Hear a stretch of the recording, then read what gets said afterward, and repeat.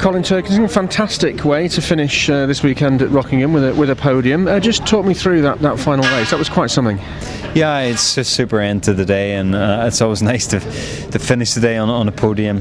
Disappointing race too, but I was coming from I think 15th with no weight and back on the medium tyre, so the whole thing was just really on fire. I felt like I had superior ability to everybody else. I was passing the car lap, so really enjoyed that race. What made the difference to the setup there? I mean, you were running on the harder tyres, were you not?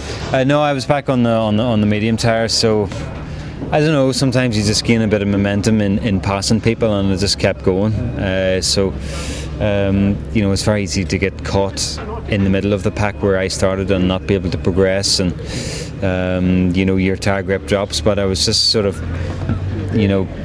set attack mode before the start of the race, and that worked in my favour. So exciting end to this weekend, lots of positives to take away, a little bit of frustration as well, but going into Silverstone to the next round with a lot of momentum, I guess. Yeah, momentum and confidence. It's going to be difficult. I'm hanging on the coattails there, but as a competitor, you never give up. So go to Silverstone and deliver the best performance that I have and what the car allows. So it's not in my nature to give up. Still a lot to play for, still a lot of points up for grabs. If you were to gaze into your crystal ball, what do you think we might be talking about come Brands Hatch?